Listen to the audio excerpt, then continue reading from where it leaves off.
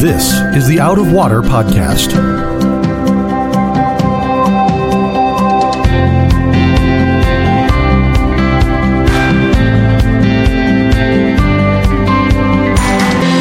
Out of Water is a production of Rio Vista Community Church in Fort Lauderdale, Florida. You can find it on Apple Podcasts, Google Podcasts, or Spotify. If you like what you hear, please subscribe and tell a friend to help them find Out of Water also. Welcome to another episode of the Out of Water Podcast. My name is Sam Kasten-Smith, and I will be your host in today's episode. Joining me today is Will Bushman, our Director of Student Ministries. And we just ate La Bamba. Yeah, which means I'm having trouble catching my breath with my belt as tight as it is right now. So if you hear me and I'm very breathy, that's just a hint that I'm overweight. And La Bamba is too good. Yeah, you just keep going. Yeah. You're full by the time your meal comes because the chips and salsa, you've already eaten a full meal. And then you're like, all right, I'll have more. Oh, a quesadilla. Oh, and by the way, going away cake for Nicole? Sure. Have it all. 3 courses. Yeah, this is a lack of self-control. This is what this is. This shows us. So the podcast, we're both on the verge of being sleepy already, just getting back from La Bamba, and I can barely breathe. So I may have to undo or go back a belt loop today. Oh, no, it's going to be a great one. So, and we're jumping into, right out of the gates, a story that's very bizarre, very disturbing, and like one of those stories where if you've never read the Bible cover to cover and come across this story, it's not one that you hear about on Sunday mornings usually. But it's like, wait, what happened? It's a really disturbing story, as if we're coming out of Sodom's story last week with that destruction, as if that wasn't enough. Now we launch into this week with a continuation of the story of what happened to Lot. Okay, so Lot leaves. He leaves with his daughters. His wife turns around and becomes the pillar of salt. And they go on to a town called Zoar. And if you remember, the angel said, we're going to take you to the mountains. And he's like, no, I can't go to the mountains. I'll die in the mountains. I need to go to a city. So they take him to a place called Zoar. And then today, in the passage where we pick up in Genesis chapter 19, verse 30, you have Lot and his daughters going, yeah, the angels were right. We shouldn't be in Zoar. Again, brace yourself. Disturbing story. So verse 30, it says, Lot and his 2 daughters left Zoar. And remember, Zoar means down. It actually literally means down low or valley. And then they settled in the mountains, for he was afraid to stay in Zoar. So he's like, I got to go to Zoar. Now he's afraid to stay in Zoar. Before he was afraid to go to the mountains. Now he wants to go to the mountains. It says he and his 2 daughters lived in a cave, which is just fascinating because you remember how the story starts with Lot in Genesis 13, where he's like, oh, I want to go to the wealthy land and I want to build my kingdom in Sodom. And he eventually he's at the gates of the city and he's grown in prominence in the city. And what does that won him? He's this really wealthy guy whose possessions are so massive that he has to leave Abraham to go to Sodom and take some of that land. And now he's lost his wife. He's lost, presumably, a great deal of his possessions. And he and his daughters are living in a cave. So this is what happens when you chase after the garden paradise that is absent of the Lord. You lose. Yeah, and you imagine he lost all of his wealth. It's not like he has a bank account somewhere. There's no crypto accounts. Their wealth back then was material goods that you assume he did not round up everything and get it all out of Sodom. No. Remember, the angels, he's like, hold on. And the angels, literally, it says they grab him by the hand and they escort him out. And it's not like Lot had time to say, wait a minute, remember all those herds that grew too numerous for me to share the land with Abraham? Hold on, I've got to go get my cattle and I got to get my camels and I got to get all. No, it's all gone, scorched. Right? All of his crops, everything he owned, he made it out with whatever he could carry along with his 2 daughters. And Lot has been transformed in a day. But what we do know that Lot escapes with, eventually Lot becomes a man of faith because the New Testament will describe him again, hard to believe in light of what you're going to read again today, as Righteous Lot. That's what I meant to say. He's going to be righteous Lot. So in 2 Peter 2, if you're wondering where that reference comes from, that's where it is. And so ultimately, in his poverty and the degradation that's going to come out of today's story, eventually we know that he's redeemed and he is going to become a righteous man. And it might very well be that the destruction of Sodom and the loss of all of his little g gods might have been what drove him to the Lord. Yeah, it's a turning point for him. And I think this story is... Yeah, if this story doesn't bring you to the bottom. Yeah, this story makes you probably rethink some things. Good grief. So it says, verse 31, one day the older daughter said to the younger, our father's old, and there's no man around here to lie with us, as is custom all over the earth. Let's get our father to drink wine and then lie with him and preserve our family line through our father. And right now is when you hear the record scratch, like, what? You heard that right. You have the older daughter who's like, there's no men around here to get me pregnant, and Lot surely is not going to sleep with his daughter, so let's get him drunk so that all of his inhibitions are down, and we'll take advantage of him, which is crazy. So that night, they got their father to drink wine. The older daughter went in and lay with him. He was not aware of it when she lay down and when she got up, so he's well past the point of tipsy. Yeah, he's obliterated. He's obliterated.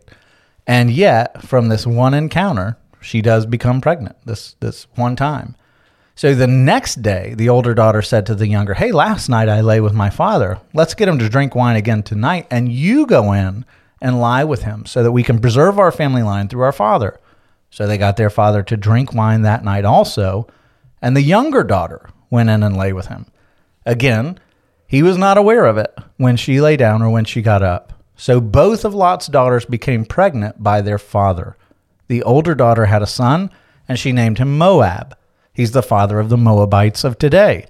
The younger daughter also had a son, and she named him Ben-Ami, which is the father of the Ammonites today.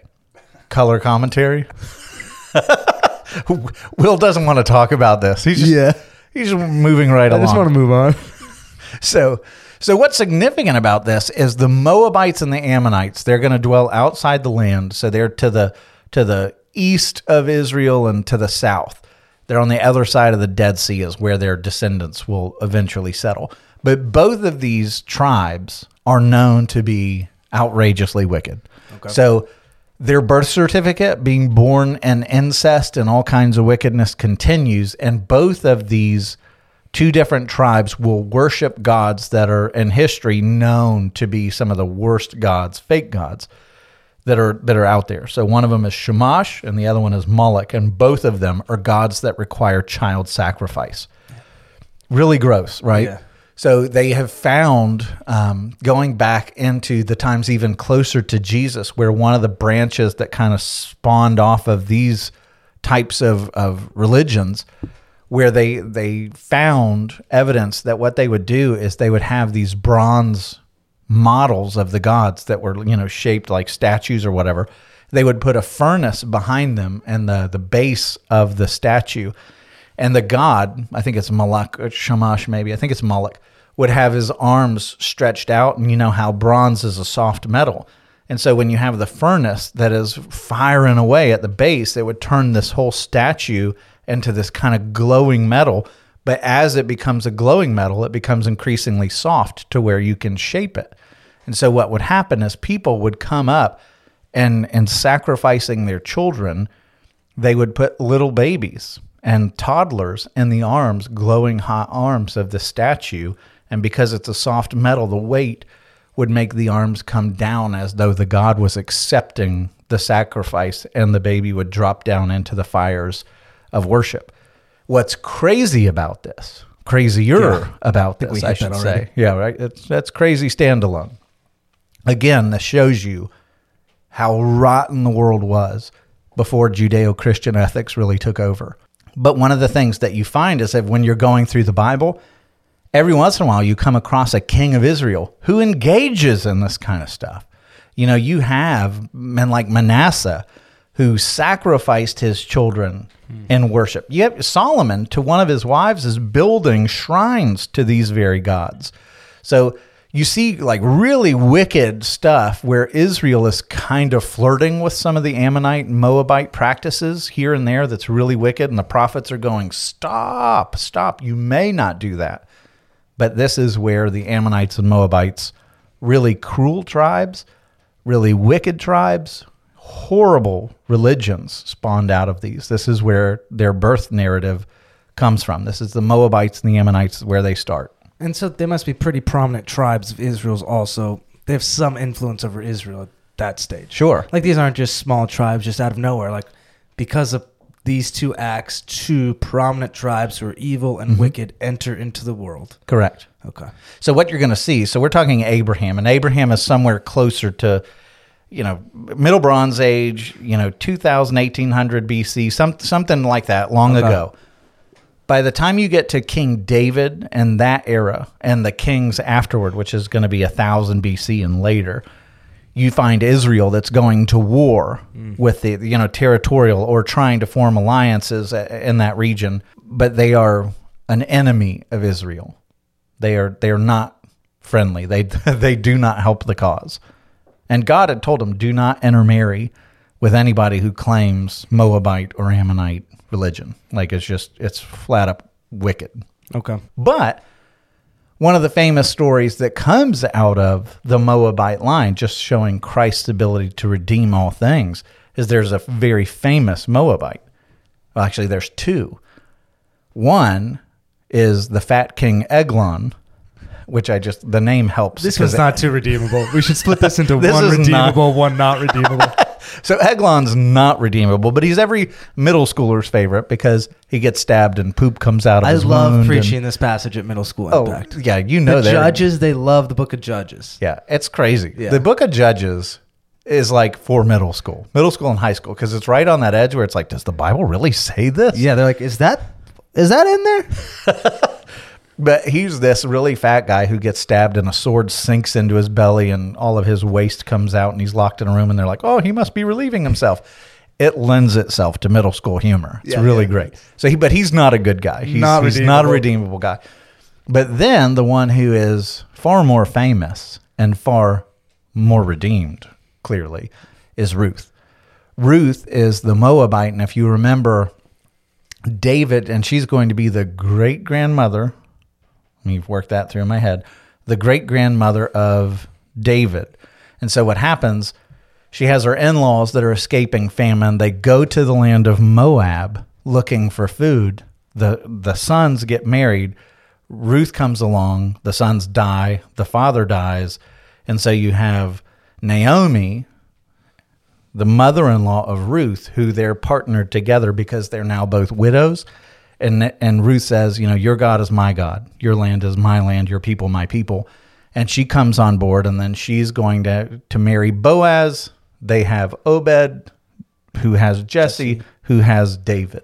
So she's the great-grandmother of David, and in the line of Christ.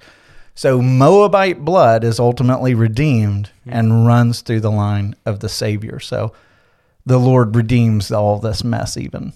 Not the Ammonites, though. Not the Ammonites. Yeah, I got no good pictures for the Ammonites. They may be out there, but I can't think of one. We tried to find one for you guys, and we could not. So if you guys have one, let us know, because we're interested. I'd love to know that, actually. But as far as I know, I don't see anything redemptive about the future of the Ammonites. They're a rough lot. Very cruel. Is there anything else we want to bring out of that passage? I think we mined it. All right. Don't you think? Yeah, I mean, it does make you wonder, when it says Lot has no idea, right? Yeah, I have a lot of actual questions about what actually took place.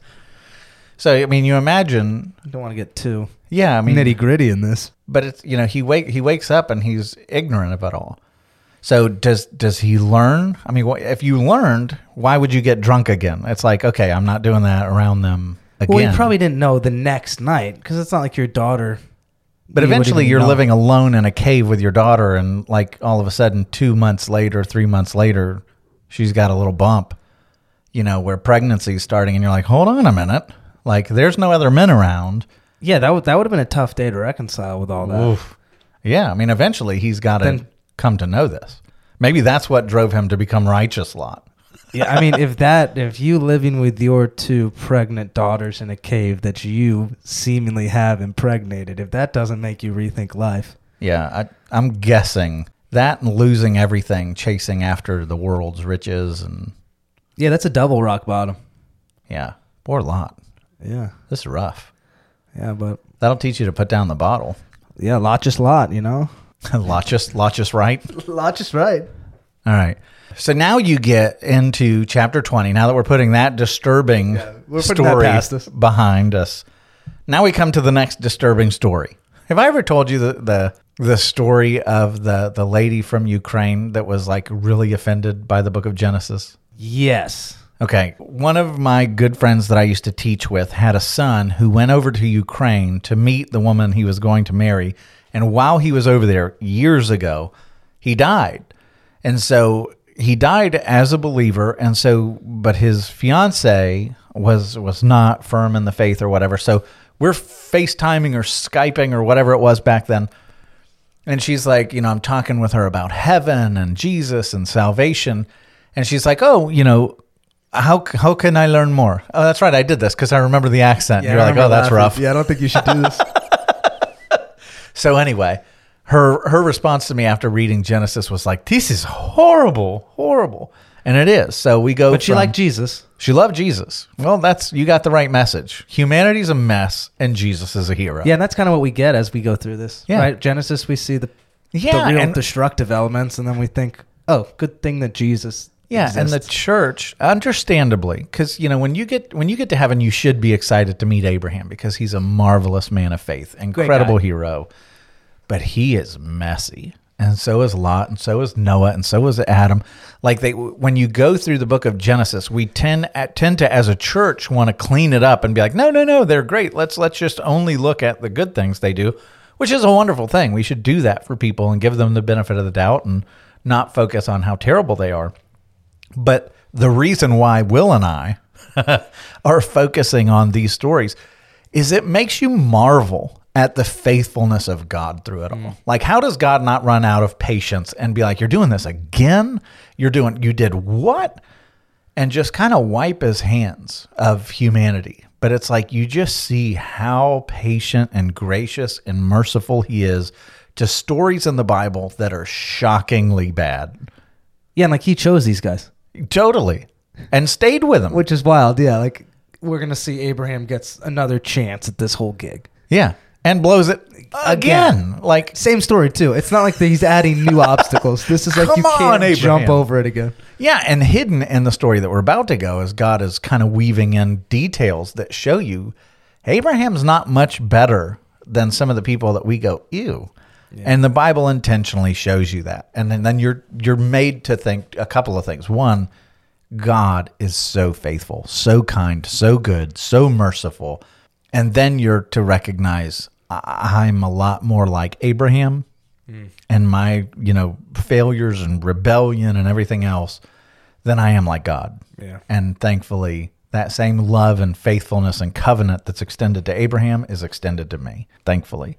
So in chapter 20, Abraham, it says, so he's living, remember, he's watching the clouds darken over Sodom. He sees the destruction and the smoke going up. It says, from there, now Abram moved on from there into the region of the Negev. And so for some reason, he's moving down into barren territory. Negev literally is desert. And he lived between Kadesh and Shur. And for a while, he stayed in Gerar. And there, Abraham said of his wife, now this should sound familiar, right? We're going back all the way to Genesis 12, and it's the same story happening again. And it's not like the author of Genesis went, yeah, let's tell this story. Like you're intended to recognize and notice this. There, Abraham said of his wife Sarah, she is my sister. Classic. Remember, we've heard this before. When Abram went down to Egypt during time of famine and was looking for sustenance, he goes to Pharaoh, who's also king, and he says, Sarah is so attractive. Now, we're talking 24 years later, and she's still attractive, 90 or whatever, 89 years old, and Abram's still worried that she's a looker, and people are going to want her. And so he's still pulling this, she's my sister card. And it says, then Abimelech, king of Gerar, sent for Sarah and took her. So here we are again. This is the same thing that Pharaoh did.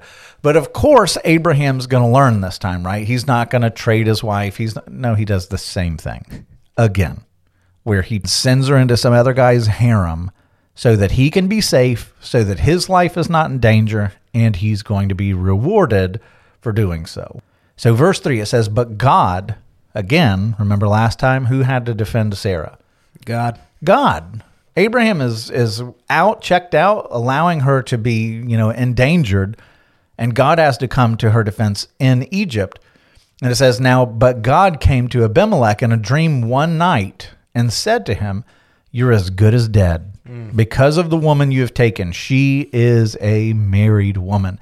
And so what's interesting about this, Pharaoh didn't have dreams, right? No, he just got plagues. He got plagues. But we're told Abimelech gets a dream from God, which is interesting. So he has an encounter with the living God. And what we're going to find is, unlike Pharaoh, Abimelech actually enters into a little bit of a relationship of sorts with God because of Abraham's wickedness.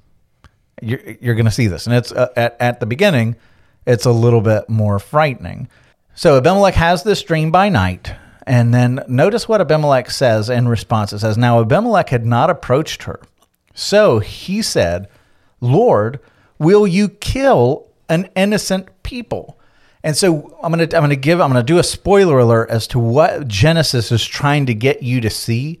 Abimelech starts having all these kinds of experiences that Abraham has already had. He gets a dream in the deep dark of night where the Lord comes and visit him. Well, that's Genesis 15. Abraham is given a deep, dark, dreadful dream at night. You have Abraham when he hears that Sodom is going to be destroyed, who goes and he pleads with the Lord, will you destroy righteous people and innocent people? And that's the same argument now here Abimelech is making to the Lord. He's appealing to the Lord's righteousness, right? You're not an unjust God. But will you kill? And it uses that same word, Sadiq, which is not just innocent. It's literally righteous. And so what you're hearing is Abimelech has a lot of things that are like Abraham. And it's same arguments. And so verse 5, it said, did he not himself say to me, she's my sister? Like, I'm not to blame here. Yeah, like I didn't know what's going on. Yeah, this is Abraham who's done this to me. And by the way, she herself said, he is my brother. So it's like I double checked. I went to him and he was like, hey, she's my sister. I went to her and yep, he's my brother. And so it gives you this impression that Sarah is not fighting this. Yeah. Like she's affirming, oh yeah, he's just my brother. As in like, I'm okay to go along with you. And think about the dysfunction here. It's really kind of stunning, right? Yeah, she's complex, I feel like, at this point in the narrative. Yeah, very. Like, I have no idea. Like, it seems like she's a party too, but then we've talked about this ad nauseum here, that, like, just this overlooked woman for her whole life. Husband won't fight for her, can't bear children, keeps on holding on to a promise, gives in at some points, and you just see her overlooked after overlooked, and you can only imagine that eventually you're just like, fine. Yeah. I'm your sister. Let's just move on. I mean, we're in Genesis 20. 2 chapters ago, the Lord came to them and said, this time next year, Sarah will have a son. And so as she's doing this, as she's going to Abimelech, she's probably pregnant. Yeah. As she's saying this to the Lord. And now she's going to jeopardize the knowledge of who is the father. And so the Lord has to intervene and not just overturn Abraham's lack of faith and faithfulness, but now he's intervening to save her even from herself. And Abimelech emerges as this kind of pitiable, like, what did I do? I'm doing all the right things. Like, I checked all my boxes. And it says, in the integrity of my heart and the innocence of my hands, I've done this. And so he's pleading with God, like, I've not done this. I mean, Pharaoh said the same thing. Why is this that you've done it to me, talking to Abraham? You didn't tell me that she was your wife. So then God said to him in the dream, this is just, imagine being Abimelech here. Yeah. Which, by the way, that name means Av, where we get Ava is father and Melech is king. So it's my father is king. And you're going to find multiple Abimelechs. So Isaac will have an encounter with Abimelech. It's a title, very much like Pharaoh. Like Pharaoh wasn't Pharaoh's name. It was a title, just like Abimelech, my father is king. It literally means like prince. This is the ruler here whose father was king before him. It's a dynasty title. So then God said to Abimelech in a dream, yes, I know that you have done this in the integrity of your heart. And it was I, this is God speaking, it was I who kept you from sinning against me, which is pretty wild that you can sin against God without realizing it. And that he cares for people who aren't a part of his family. That's right. And their sin and their actions, their behavior, and that's the graciousness he has to Abimelech in this moment is much more gracious than Pharaoh got. Yeah, for sure. And so it's like God is like jumps in front, gives this dream ahead of Abimelech actually following through on what he was considering to be a righteous thing. Yeah. And God steps up and says, whoa, whoa, whoa, whoa, whoa, whoa, whoa. If you do this, you're going to anger me. Like, don't go ahead with this. It's me who's keeping you from sinning against me. Abraham sold you down the river. Sarah has sold you down the river. Now it's me pleading with you, don't do this, which is just cool. Like you said, this isn't somebody of the covenant, and yet God is intervening to keep him out of judgment. And it almost sounds like God's already been doing that, because it seems like Abimelech's like, yeah, I know the woman you're talking about, but I haven't gone near her yet. Mm-hmm. So it seems like time has passed, and the way the Lord speaks to him, it's like, this is why I did not let you touch her. Like, even before this dream, like, I don't know what obstacles were in the way or the busyness or whatever happened. He's like, no, this is purposeful. There's a reason why you haven't gone near her, which is fascinating. Mm-hmm. Yeah, God is sovereign over all the details of your life. And you wonder, like, God is sovereign over every moment of your life, every molecule in the universe. But it does make you, like, sometimes you sit back and you just wonder how God has orchestrated your life to bring you to particular situations and decisions and to spare you from things, or to allow you to plunge into things to where it forms who you are today. And sometimes it's really fun to imagine how God's sovereignty steers your whole life and the small things. So, like, one of my favorite examples of this, when because I used to attend another church, and I was looking for a place where I could do an internship. When I decided that I wanted to become a pastor, I was looking for a place where I could do an internship. And one time they were going to Israel, this is 2010, and they had bought a scholarship ticket to go to Israel and to teach at different sites for a young guy named Ronnie Perry, I think is who it was. And he was getting the scholarship ticket to go to Israel. And the night before the plane was leaving to go to Israel for 2 weeks, I've got my second child is more or less 6 weeks old at that time, like really young. I know. You can see where this is going. And so we get a phone call like, hey, Ronnie Perry caught the flu. So we're wondering, can you fill his spot and take his ticket? And so I asked Laura, and being the amazing wife that she is. She's the real hero in this. For real. She is the real hero. She was like, you can't pass that opportunity up. Like, you got to go. And so ended up going to Israel, got to know Tom much better, taught at different sites. And after that, he was like, hey, do you want to do your internship at Rio? And I was like, absolutely. That sounds amazing. And so, like, it's a bizarre thing that I am now a pastor on staff at Rio because Ronnie Perry caught the flu. Thanks, Ronnie, and your bad immune system. And I think it was Ronnie.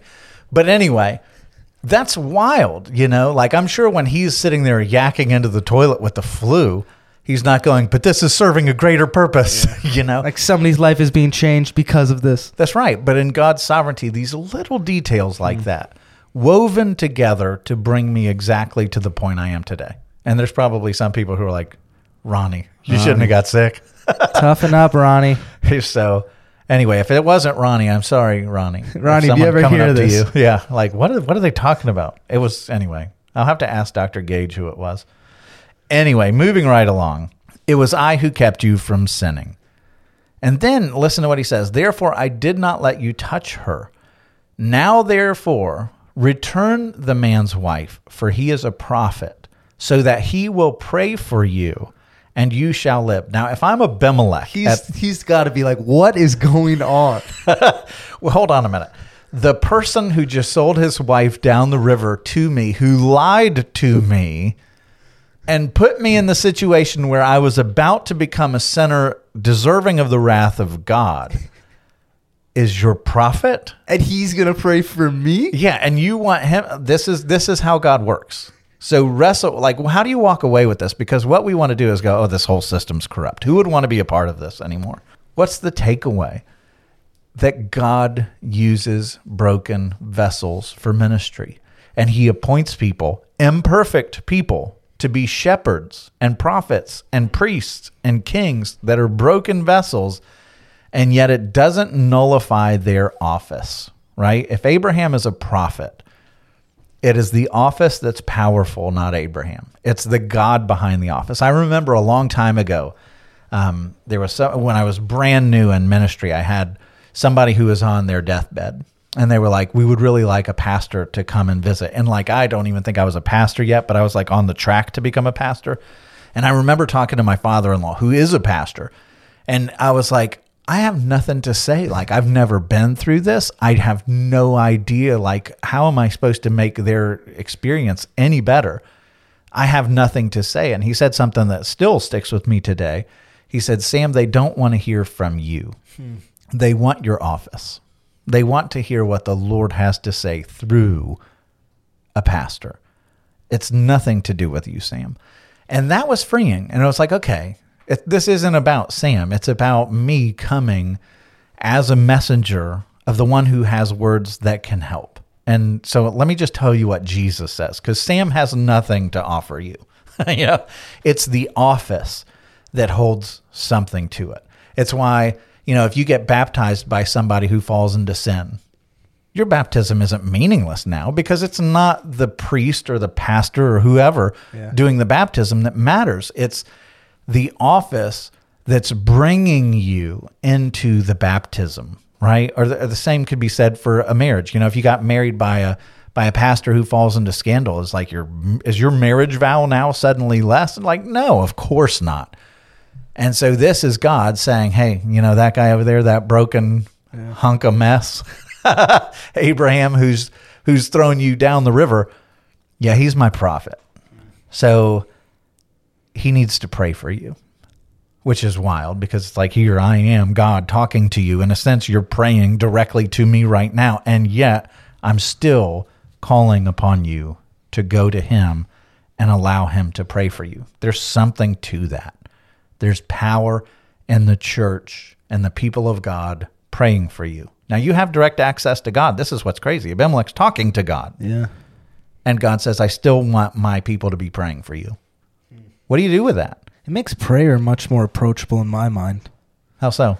That me, even as a broken person, can ask big things. Like, he's talking about living here. Like, this is not a small request. Like, if Abraham prays, you will live. Yeah, this is life and death. Yeah, this is not like, if Abraham doesn't pray, you're dead. Like, this is not like, hey, this prayer would be nice. It's not just a prayer before a meal, but this is a broken, messy Abraham at it again in his sin, and the same sin that he's been in for decades now. It seems like every opportunity he gets to do this, he does. And God's saying, no, it's not just the words Abraham prays. It's not the prayer of those prayers, but me as God hearing those prayers and acting on them is the powerful portion. Yeah. But like you said, Abraham does play a huge role in interceding. It's critical. And so that makes me want to say, man, I spend not enough time interceding.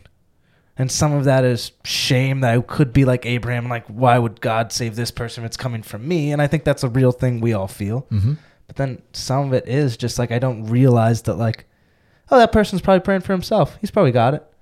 No, but God calls us to do that for each other. There's power in someone else doing it for me, and I should be doing it for someone else. Yeah. I mean, you think it's like, you know, in Genesis 3:15, it says that the seed of the woman, the savior of the world, God become a man, is going to crush the head of the serpent. And then in Romans 16, it talks about how the church is going to participate in crushing the head of the serpent. God is always condescending to use broken people as a part of his redemptive story. He doesn't just come and die on the cross and raise and go, okay, story's over, I fixed it all. He looks to a broken church filled with flawed people and says, okay, now the future redemption of the world is going to be won as the Holy Spirit works through these broken and flawed people to bring a redemptive end to all these different stories. And here it's like God is, you know, proto-evangelism kind of stuff, where he's saying, even now, it is through the broken people of God that salvation is coming to your house, Abimelech. Well, that story's no different. You know, it's like God coming now and saying, hey, I'm going to use all these very flawed people who probably you have a bad taste in your mouth because of these broken, flawed people. And yet they are my appointed people that are to be mediators in some sense of bringing this salvation, bringing their prayers, bringing the evangelism and the good news to you that the Spirit then uses to bring life to you. God is still the one who controls life. It's not Abraham. And yet God says, all right, Abraham, you're going to be the one that prays for this guy, and I will grant him life. That's really wild how he uses us, broken people, for those ends. And here you see it in Genesis. So he finishes that off. He says, but if you do not return her, know that you shall surely die, you and all who are yours. Whoa. So do not touch Sarah. So it's like here God, not only just intervening to save Sarah from Abram, but he's intervening to save Sarah from Abraham and Sarah herself here. So verse 8, it says, Abimelech rose early in the morning. He called all of his servants and told them all these things. So here you've got this little evangelistic, like Abraham's God is like super powerful. Here's what he told me. He's the just and righteous God. We need to really fall in line to him. And the men were very much afraid. They believe this God is the God of power. Then Abimelech called Abram and said to him, what have you done to us? How have I sinned against you that you have brought on me and my kingdom a great sin? You've done to me things that ought not to be done. And here's where the story gets really kind of interesting, because Abimelech is taking on the role of Abraham, who's pleading for justice and, Lord, you can't pour out your wrath on innocent people. And he's having the dreams at night and all this stuff. And God is talking to him. And now he's pleading with Abraham the same way, using much of the same language that Lot used when talking to the Sodomites. Like, you're doing things that is considered a great sin here. Like, this is corrupt. We can't do these kinds of things. Except here you have the pagan outsider, Abimelech, who's looking at the churched insider, Abraham, and saying, why have you sinned against me like this? And Abimelech said to Abraham, what did you see that you did this thing? What, like, we welcomed you into our land. You've been here. I've asked you, like, is this really your sister? Like, we were good. I didn't know we had a problem. And yet you've set me up to be in conflict with your God. And then Abraham's answer is unbelievable, right? It says, and Abraham says, well, I did it because I thought there's no fear of God at all in this place, and they will kill me because of my wife. So the irony here is Abraham says, I did the unethical thing because there's no fear of God in this place. Yeah, like, because you guys are unethical and you don't care about God. Right. I don't care about God either. So, I mean, here you have the prophet who is saying there's no fear of God in this place. He passes a judgment on the people of Gerar, and then who is Abraham fearing? Hear the irony. There's no fear of God in this place, and I thought they will kill me because of my wife. So who's Abraham afraid of? Those guys. Totally. He doesn't fear God either. He's fearing the people of Gerar. He's afraid for his own life, and so he betrays the promise of God to him and Sarah, right? You're going to have a son, which means you're going to have to remain alive for that to come through. True, yeah. And he's like, oh, no, that can't happen. That won't happen. I don't trust God. I don't fear or respect God. I fear them. And here you have Abimelech and the people of Gerar who says what? They were greatly afraid of the Lord. So you've got the pagan outsiders that show more fear of God and respect for God than Abram the insider. It's just kind of wild. Everything is upside down here. And they've only heard of a conversation that Abimelech had with God, whereas we rehash what Abraham's been through with God. Yeah. The first one is he's pretty much destroyed Pharaoh. Like, the plague thing probably should have been like, Abraham should have wrote down, like, always trust God, always trust God, always trust God. And then you move into the covenant stuff, and he's slicing animals in half and walking down himself, and then he's going and he's rescuing the Sodomites with 300 men, which, I don't know, maybe those guys were really good warriors, but probably didn't seem like it, so probably God was behind them in that battle. And then you keep moving on, you have Abraham overlooking Sodom as it's destroyed, and you got to be like, and just wealth upon wealth and blessing upon blessing being added to him. like, he's just seen it all, the whole part of his life, and he's like, these guys seem scary. So here's the deal. If you as a Christian can't relate to Abraham here, stop for a moment and get more introspective.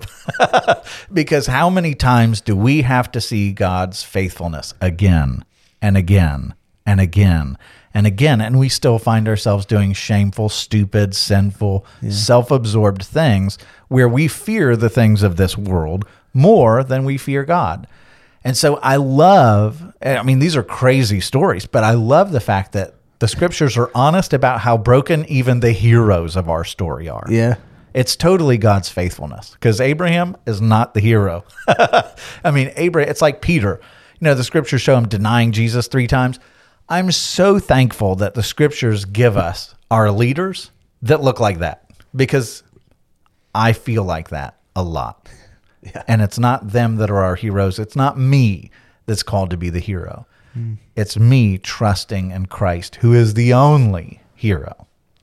Robert Alter writes a commentary on Genesis, and he hits on a lot of the same themes that we've hit on, but he just says it smarter than me. So I'm going to read to you out of his commentary some of the similarities, just one aspect of it. He says, when Abraham first comes to Gerar, what Abraham fears is that Gerar, without the fear of God, will prove to be another Sodom. In Sodom, 2 strangers came into town, and immediately they became objects of sexual assault for the whole male population. Well, here again, 2 strangers are coming into town, 1 male and 1 female, and Abraham assumes that the latter will be an object of sexual appropriation, the former the target of murder. In the event, he is entirely wrong. Abimelech is a decent, even noble man, and the category of Sodom is not to be projected onto everything that is not the seed of Abraham. In other words, God's common grace of decency and virtue is not something that's solely for the people of God. You find very good in the human sense of things, virtuous people that are kind and honorable outside the church. And so God is giving us this sampling of a story where the church fails and those outside, the people of God, are noble. And there's something to be learned from that.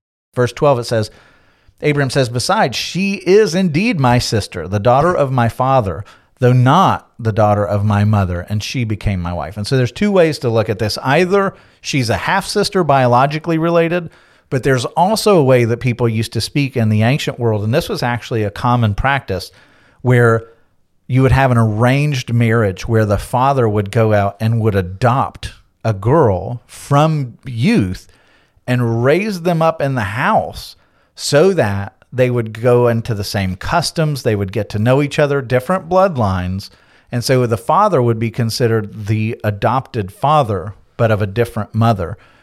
And so there's some who believe that Terah had adopted Sarah from a different home and raised her up. Or it could be a half-sister, which makes it a little gross in modern terms. It's confusing for teenage Abraham no matter what. Correct. But it's not like there hasn't been plenty of gross Yeah, we're not. all over the place Sadly, already. we just gloss over at this point. Yeah, so, could be half-sister, which is really awkward, but they don't seem to mind. You know, in the ancient world, it just seemed to be No okay. one's like, well, it's weird. So verse 13, it says, "When God caused me to wander from my father's house, I said to her, 'This is the kindness you must do to me. At every place which we come, say of me, he's my brother.'" And so apparently this goes back into the beginning of Genesis 12. When they're first leaving Haran, Abraham looks at her and says, "I'm not willing to die for you. So everywhere we go, you're going to say that you're my sister." And this is like an agreed upon term. So it's not like, oh, let's do that again. This is like the terms of their marriage going forward, which is just sad. Yeah, that's worse. That's premeditated this whole time. Yeah. Like you think if he's just instinctually like fight or flight, Yeah. he's choosing flight every time. But if he's like, nope, here's the deal. Here's the whole game plan for the rest of our lives as we wander. Yeah, gross. Which if you're wandering, you're going to end up in some places that are strange. Yeah. And it's not like after Egypt, he goes, "Hey, we've learned that deal's off now." Let's renegotiate. So gross. Abraham. Yeah, he could do better. So then you get another echo of Abraham being shown favor because of all this mess. It says, "Then Abimelech took sheep and oxen and male servants and female servants and gave them to Abraham and returned Sarah his wife to him." So Abimelech is starting to look like the hero here. Abimelech knows what's going on. He's not obligated. God didn't come and say, "Hey, you must do this," but he goes the extra mile to show deference to God's prophet here and just overwhelms him with gifts and returns Sarah his wife. Abimelech said, "Behold, my land is before you. Dwell where it pleases." And so what does that remind you of? Well, this is what Abraham once said to Lot. Remember in Genesis 13, when they have too much possession, and Abraham wants to avoid the conflict. And so he gives Lot the option. He says, hey, the whole land is before you. Dwell, you pick the direction. You go this way, I'll go that way. You go this way, I'll go that way.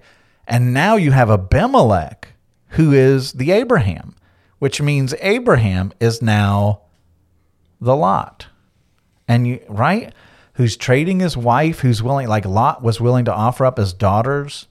You have Abraham who's willing to offer up his wife. You have Abimelech who's now got the deep, dark dream at night like Abraham did. You have Abimelech who's arguing, Lord, don't destroy the righteous.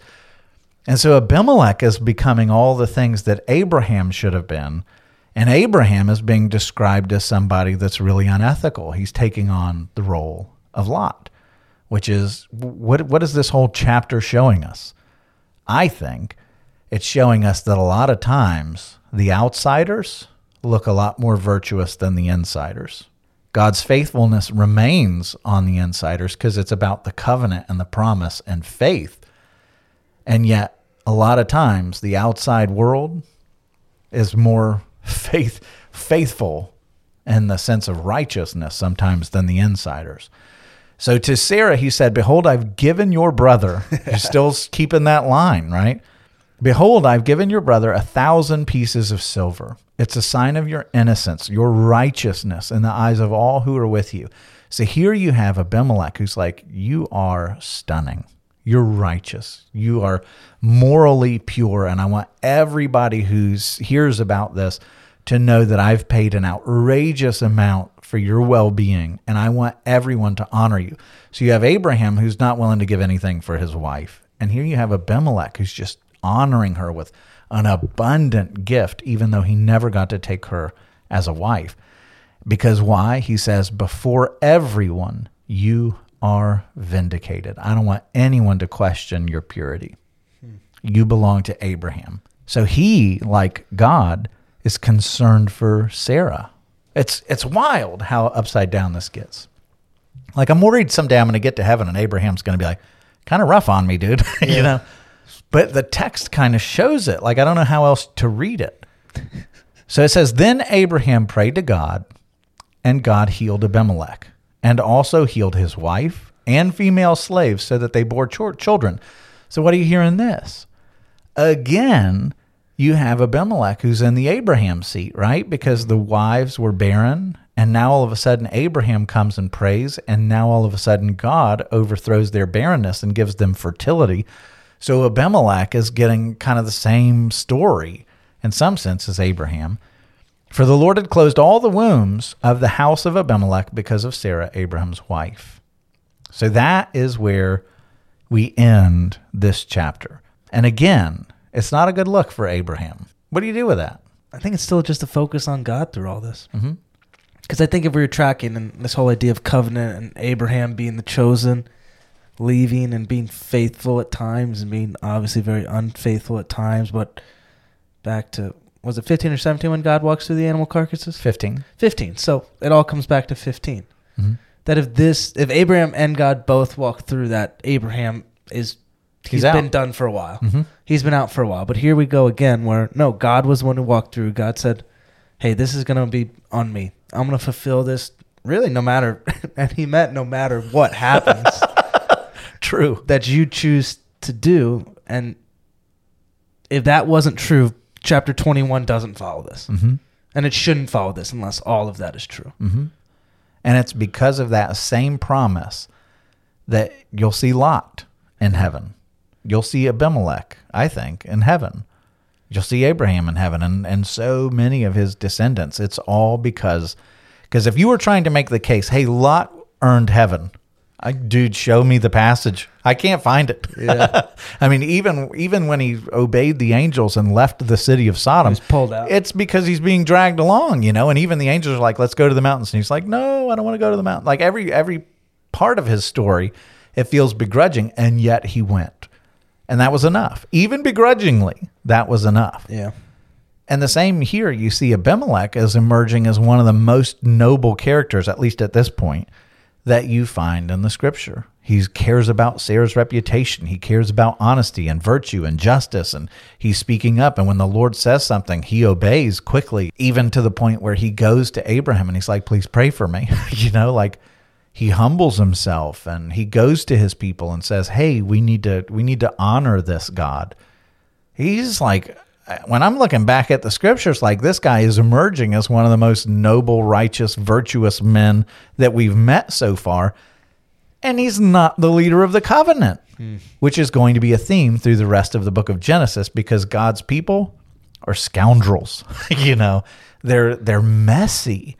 They're absolutely messy. And that's why you can't, like we've said a million times, you cannot read the Old Testament, or for that matter, even the New Testament, with any other heroes but Jesus, because they all fall desperately short. We are a messy bunch. Man, but really, again, just like the theme of Genesis, like we've talked about this whole time, we see a faithful God coming to a faithless people, continuing to be gracious and merciful.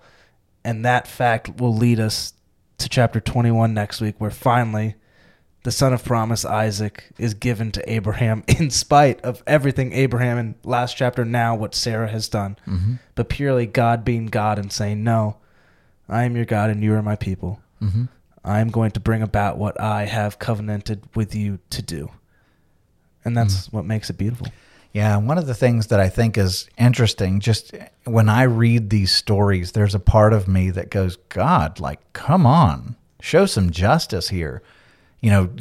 Crack Abraham on the head for this. And the reality is, when Jesus came, like, the people who got the angriest at Jesus were those that were appalled that he showed such kindness and mercy to drunkards and tax collectors and prostitutes. And in me, when I read the story of Abraham, and, because we all want to make Abraham like, oh, Abraham, Father Abraham, he's amazing. He has no flaws. He's the hero of the faith.